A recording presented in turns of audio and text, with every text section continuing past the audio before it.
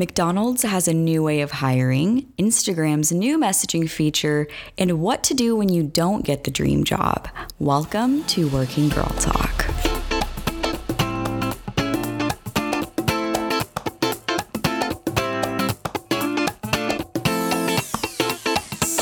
Hi guys, welcome back to Working Girl Talk. So excited that you can join me today. We've had a busy news week, and today we're talking about a topic that I'm so excited to talk about. This week has been pretty crazy for me. I had jury duty and it was quite the experience. So I am so glad to be here, just back in normal schedule, talking to you guys on the podcast, and we're right on track. So let's get started with episode 23 of Working Girl Talk. First story, this week, McDonald's announced a new initiative called Apply Through, in which the owners of Amazon Alexa or Google Assistant devices can begin job applications using standard Alexa or OK Google voice commands, which this is a really cool concept.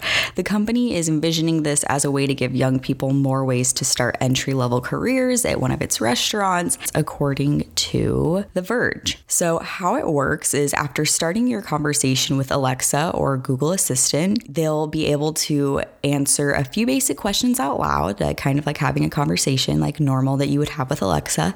Then they'd receive a text following those responses and a link to complete the application online. Simple as that, as the McDonald's press release stated. So it's kind of a cool way you can kind of initiate that process really easily, and then a text to the link and get going from there, which I'm assuming that already some of your voice conversation questions will be already applied to your application anyway, so maybe even the link you click will be shorter too. The Verge notes that this initiative is a part of a growing series of really big tech-focused efforts on McDonald's part. Over the last few years, they've really tried to frame themselves as more of a hip, millennial-friendly brand. They've done a lot of rebranding, which I'm sure you've seen over the last few years. I keep seeing McDonald's to have a lot of construction and kind of reopen, new branded. The company has struggled, The Verge says, over the course of the last decade with the rise of other fast casual places. A lot of the times that they are more healthy than McDonald's and the dieting trends and all of that. So McDonald's has been kind of struggling in that front lately. So because dining culture has changed, so they've really been trying to embrace tech and making things easier for people, like late night drive-through, mobile app ordering, all of these things. And they've invested in a lot of new technology as well. So if you've ever been to a McDonald's outside the US, I don't know, for some reason I feel like they are more high tech. Maybe they do their testing. I just remember, like, for example, like when I've been in Paris, like there's not even that many workers there. It's just a lot of like you order at these kiosks. It's very automated, very tech, and a lot of their investments are going to stuff like that. So The Verge says McDonald's is currently testing out even more of these tech features, like robots in the kitchen, voice activated drive-through systems, and the company actually earlier this year acquired a Israel-based AI startup called Dynamic Field for around an estimated $300 million for the deal to bring more AI advancements and personalization to the drive-through, to various in-store menus, all of that, just trying to update McDonald's. So I think this is a really cool idea, especially for McDonald's, as they really have tried to embrace a lot of tech. I think it's a really cool idea because these entry-level jobs, it just makes it a little more simple and easier to just have go straight to your Alexa. So that's kind of cool. We're really lucky to live in a time of job applications that can start with an Alexa command and text, or even LinkedIn Easy Apply instead of back in the day when you had to take your resume in or mail it. So things are really cool. So I think it's awesome to see this update here. I will say, I don't know how you would know a job is open, like maybe like you said an Alexa command or alarm to tell you. I think that's the only thing, unless it's just always like continually open. My thing is, like, in the future, if other brands do this, like how will you know what job is open unless you actually look it up, which at that point wouldn't you just apply online? So I don't know, we'll see, but I think it's a cool idea and we'll see what happens with it. And I'm sure if McDonald's nails this, other people will follow. Next story concerning Tinder. So what are you doing Sunday nights this October? So on Sunday nights of this October, Tinder, the popular dating app, is launching a new feature. It's an interactive adventure called Swipe Night, and it will present a narrative where users make a series of choices in order to proceed to the next round. Kind of like one of those choose your own adventure books, or even Netflix had a a Black Mirror movie that was like that, where you kind of chose what scene you wanted to see next. So this has been a thing for a long time, but I've never heard of it on an app, especially a dating app. So TechCrunch says that this is part of a creative way to get some more engagement on the app because it has been lagging for Tinder apparently. So for example, based on an analysis of Android data in the US from SimilarWeb, Tinder sessions per user, meaning the number of times the average user opens the app per day, have declined. In Swipe Night, this new feature, this like game night, Tinder users will participate by launching the app on Sundays in October, anytime from 6 p.m. to midnight. And it will have like a 5-minute story to follow a group of friends in, quote, an apocalyptic adventure where users will face moral dilemmas, practical choices, anything you can imagine in an apocalyptic adventure. And the chief product officer of Tinder is quoted saying, "Dating is all about connection and conversation, and Swipe Night felt like a way to take that to the next level. Our hope is that it will encourage new organic conversations based on a shared content experience." Yeah. I feel like this is a little strange to me. I just don't know how that exactly makes the connections and how interactive this will be with other users. TechCrunch pointed this out as well, like that how much of a connection can you get to somebody from this, unless it's just more like a, hey, I chose that too, like more like a shared experience type of thing. Like I just don't know how exactly this relates to dating, and I don't know. I feel like it's a little strange and does seem more of like what a gaming app would do, not a dating app. And Variety actually wrote about it, and they said something interesting. They're like, how someone chooses to play through a game doesn't necessarily translate into some sort of criteria as to whether they'd be a good match. However, which is why it's concerning that Tinder plans to feed this data to its algorithm. So I think that is also crazy. So like the choices you make, that's going to depend on who shows up for you, I guess. So, which I don't even know how they would classify that. Like, oh, this person chose not to go fight a zombie or whatever this is like. So kind of interesting and a little strange, because I think the whole point of Tinder was to be like honest, have your profile on there, which I mean, I don't know if everyone's honest on there, but like have honest conversations, like this is who I am, making people like connect based on who they actually are. But if it's based on like a fake scenario, isn't that like weird? I don't know. So it's a little strange to me, but we'll see if it helps Tinder out at all, gets that engagement back up. But just so you know, TechCrunch did know that the app doesn't really have much to worry about. It still accounts for the majority of spending in the top 10 dating apps globally, 59% to be exact, according to Sensor Tower. So they're still doing fine on the dating app side. I think they're just trying to get creative with it, but we'll see how it turns out for them. Interesting story to watch. Third and final story.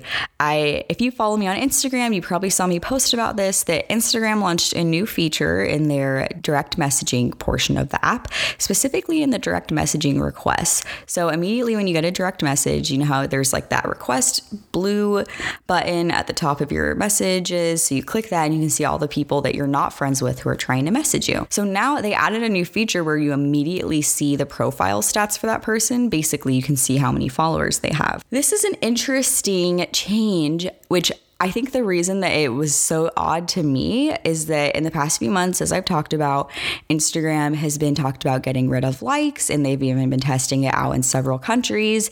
And it was all in the name of mental health, quote unquote, from Instagram. And so you would think that that's like their initiative if they're trying to get people to be more mentally healthy on the app. My question is, why would they add this feature then? Because if anything, I feel like followers is a big stressor for people. There's a lot of pressure, like, oh, I have to get followers. That's why there's so many people buying fake followers, that immediately if you see that is what they're using as like a differentiator, like, oh, this is going to be what determines for you to accept that message or delete it. Like they're giving you that info. That's telling me that they want me to judge based off that. Does that make sense? I just feel like that's a weird metric for them to add to that specifically, because that is your first impression of an account, like seeing that message request. And they know that that's the first impression. So they're adding that follower number I would say because they want you that to be part of the first impression too. So immediately if I see you don't have a lot of followers, like, maybe they're not a legit account, or maybe I don't care. Like, so it's just kind of a weird like measurement to me. And I feel like it's a weird addition, which I don't care. Like, that's like fine if they want to do that. But I just think it's funny that they are getting rid of likes because of mental health, but they're going to add that feature for you to judge people instantly right when you get a message for them to see if you even want to interact with them. So I don't know. I think maybe I look too much into things, but I thought it was a very strange update if they're in this mindset of mental health, which really, I don't really buy that anyway. Instagram is a business at the end of the day and just wants money, which I'm sure there are people there that do care about mental health. But I mean, obviously, I think really what all that like stuff comes down to anyways, that Instagram wants to make ad money, which is fine. They're a business. That's how they make money. But I just thought that was a strange update if we're in the midst of all this mental health stuff. But yeah, can you see it on your profile yet? Let me know. I can see it on mine, like immediately when I see those message requests, I can see how many followers people have. So it's kind of cool. Like, you can get more info about somebody, but is it the right info? I don't know. Like, maybe a line that said member of Instagram since 2011. Like, maybe that's more of a telling sign that you're a legit account, like that you've had an account for so long. Weird update there. We'll see the continual drama of what happens with Instagram. I feel like it's constantly changing, which is exciting and crazy. So I'll keep you posted there. And now time for our working girl topic. This topic is super close to my heart. I feel like it's something that I struggled a lot with and that everyone struggles a lot with, but there's not a lot of great resources on. So when specifically, like when I felt like I needed to talk about it, I was like, I should make a blog about this. So I actually wrote a blog about this topic a while ago, which I'll reference back to in the show notes so you can kind of read a full, a long version. But I just wanted to kind of talk about this again, maybe add some new insight and get started on that. So what to do when you don't get the dream job. We've all been there. You've tweaked your resume. It looks great. You aced the phone interview. You're feeling so confident, like a new job is on the horizon. The in-person interview is awesome. You nail it. You studied all those interview questions on those Forbes lists, and you spent so much time prepping. And then even that interview time, that takes a lot of time as well. Maybe you did an assignment. Soon enough, after it's all over, you're just waiting for that phone call, that email that says that you got the job, and it comes, but they say you didn't get it. Ugh. And as dramatic as like this scenario sounds, if you've been rejected from a job, internship, school, anything like that, you know exactly what I'm talking about. Rejection happens, especially in the professional world, and it hurts so bad. But there's something really painful about rejection from what you thought could have been a dream opportunity. And the great news here is that you're not alone. It's happened to probably everyone you know, and there's always something better on the horizon. So, but a lot of the time when this happens, maybe you're so in shock, you're emotional, you don't know what to do. So we're going to go over a few steps on what to do immediately after. So how to respond to rejection professionally. If it's a phone call, the interview most of the time doesn't want to break the bad news as much as you don't want to hear it. They'll probably cut to the chase immediately, and you need to keep your cool. It's really hard because a phone call is very much like right in the moment versus an email where you can kind of compose yourself. So the rejection phone call can be very emotional. So just try to take deep breaths, really try to listen. And it's okay to express your sadness. I mean, I think that's really fair that you spent so much time into that. It's okay to be sad and express that. Like, oh, like I'm really sad to hear that. But like leave it at that. Don't get upset. Don't yell at anybody, because most of the time that person is just the messenger anyway. And it's not their fault. You don't know what the internal structure is like. And especially if it was like a panel interview, you don't know who was more gunning for you, who was not. Like maybe that person on the phone really was like, yes, we need this person, but like the other people said no. So like you don't know whose side somebody's on. So never take it out ever on the person on the phone or even on that company, because you don't know the inner workings there. And the most important thing is just to express your gratitude. Interviewing takes time on their end too. So thank them for their time and for letting you know about their decision, because it takes a lot. At least they're getting back to you. I think that's one of the most frustrating things in the world is if you never hear back at all. So at least they're getting back to you. And that's something to be grateful for. So if you can pull it together, it's always worthwhile to ask for feedback. I think that that's fair. And a lot of the time, job managers, hiring managers, like they expect that. And just asking like, oh, like, is there anything like specific that you saw that I can work on for my future? But being really nice about it. Like, I'm just going to stress that, like being really grateful, humble, and nice. And if you don't have the wherewithal to kind of keep going, like if you're too emotional, just leave it at gratitude and like part ways. Like, you don't need to ask for feedback. But if you really like are in a good place and you're kind of able to get through that part, I would definitely ask just to see what they say. And if they don't have an answer, don't press them. Sometimes they really like don't have a good answer, and because you don't know what the inner workings of their company is like. And so just kind of leave it at that. Don't press them and move on. Really just thank them for their time. And then after you hang up that phone, then you can kind of calm down, maybe cry, do what you need to do to get back together. So for the email side, sometimes the rejections come through email. It's really sad to be on the end of that rejection email, but on the bright side, at least you do have time to craft a thoughtful response. I think that is the pro of having an email.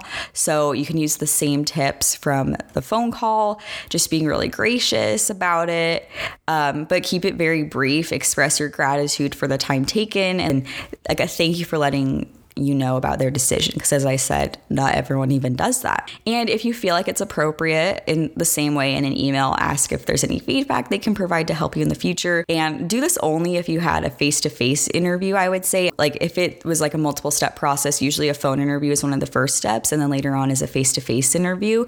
If you just got to the phone interview stage, I would probably recommend not asking for feedback because you were so early on in the process. If you really felt like that it's appropriate to ask, it's always like you can feel free to ask, but I would say that more for an in-person interview because they really made that personal connection with you. Don't push. A lot of the time, sad to say, but in an email format, if you do ask for feedback, people don't respond. And like, that's just, people get busy. You're like, sad to say, but you're already kind of like off the plate. They need to focus on actually hiring the person. So don't be upset about them not responding, but it's always fair to ask, but it's always good to say a thank you and follow up and not just leave their response hanging as well. But the biggest thing I could say is gratitude and just trying to keep a grateful spirit about it, because it's really hard and it's really sad, but they're not happy to reject you either. Like, it's never fun to reject somebody. And just a word like of advice for all of this is it's always how you end things that people remember. So really end on a positive note. You never want to burn a bridge.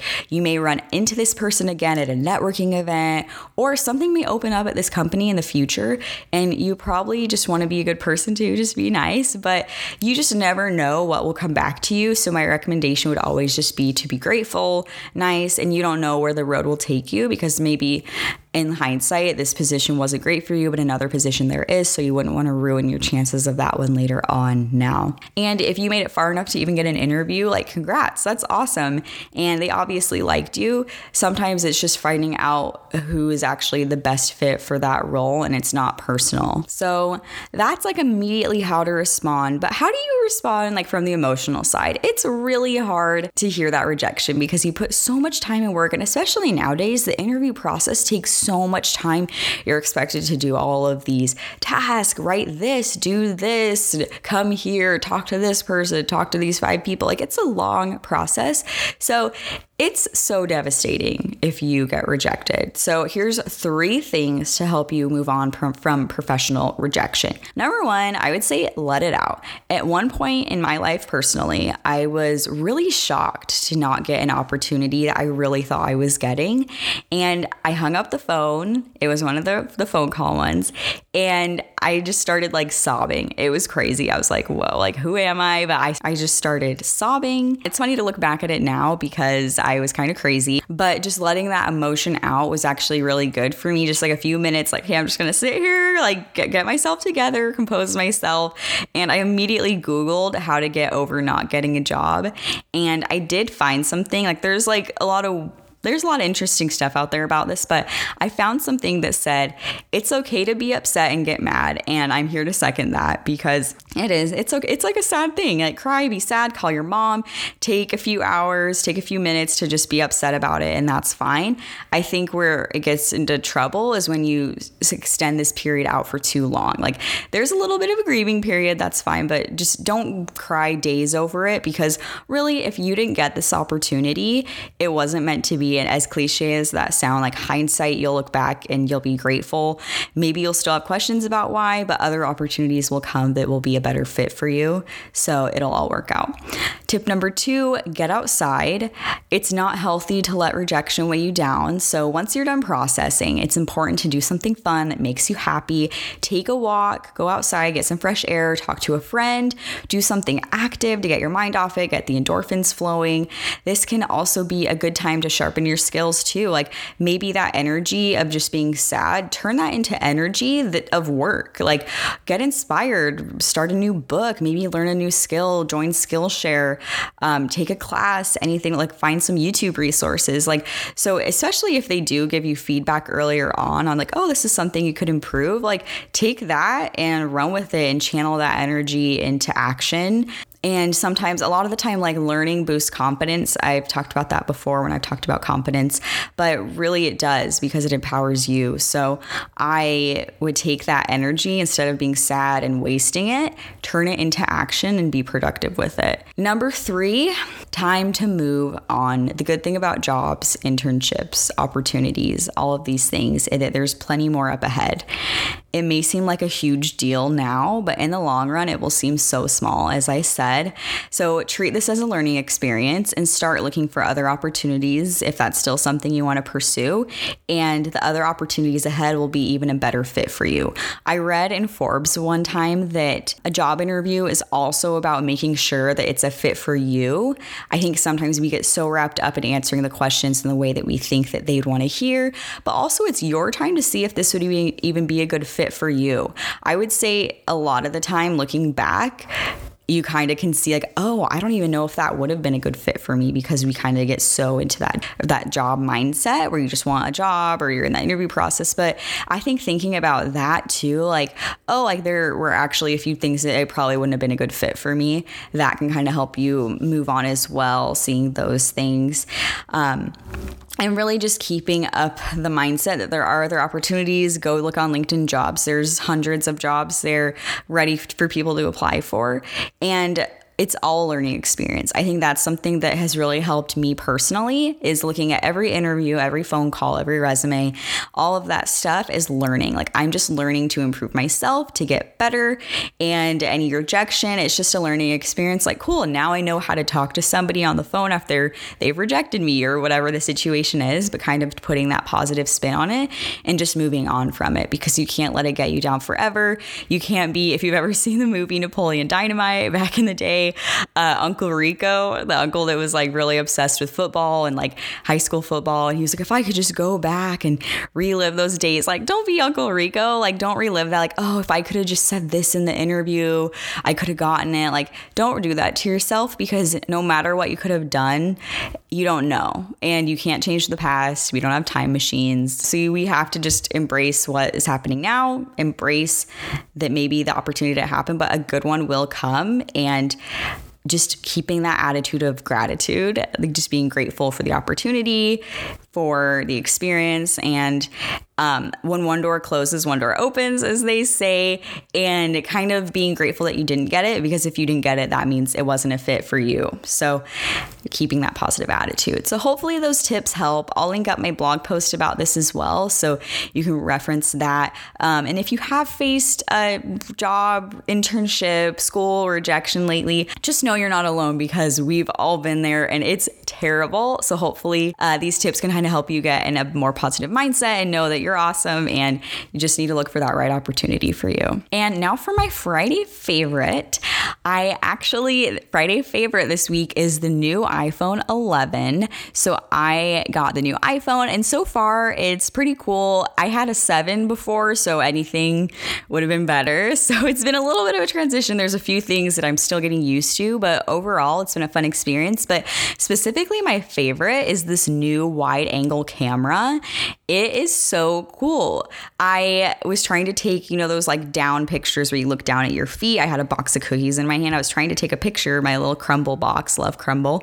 And it was like so close up you couldn't see the box. So I was like lifting my hand like over my head and I was like, wait, I have this wide angle camera. I clicked that and it was crazy. It was like my torso grew like 3 feet. I got like the full box, my feet, all that. And it was pretty cool. So it's kind of fun to test out this new iPhone, this new feature, all these 3 cameras. So it's kind of fun. And specifically, I wanted to give you guys a tip. So phone cases have been pretty hard to find because the iPhone 11, they've either been released, like they've just been sold out. The place where I got mine is sold out, or they just don't exist yet because the phone's so new. A lot of websites say coming soon. So my phone is bare right now, which is very risky. But my brother actually did something smart. He ordered his phone case, his glass protector before he even got his phone. So there's a good tip for you. If you're getting a new phone, get that stuff beforehand so when it comes, you're ready. So do that because I'm risking it all right now with a naked phone. Thank you so much for joining me on Working Girl Talk today. We have some awesome guests coming up that I'm super excited about. As always, if you have a guest in mind that you would like to be on the show, let me know and I'll try to make it happen, as well as any topics you'd like me to cover. And as always, if you could leave a 5-star review for Working Girl Talk, if anything said today impacted you or resonated with you, leave that 5-star review for Working Girl Talk so we can get shown to more people. Get that podcast algorithm working for us. I'm so grateful for each and every one of you, and hopefully this insight helped you out. So with that being said, I will talk to you next week. Have a happy Friday.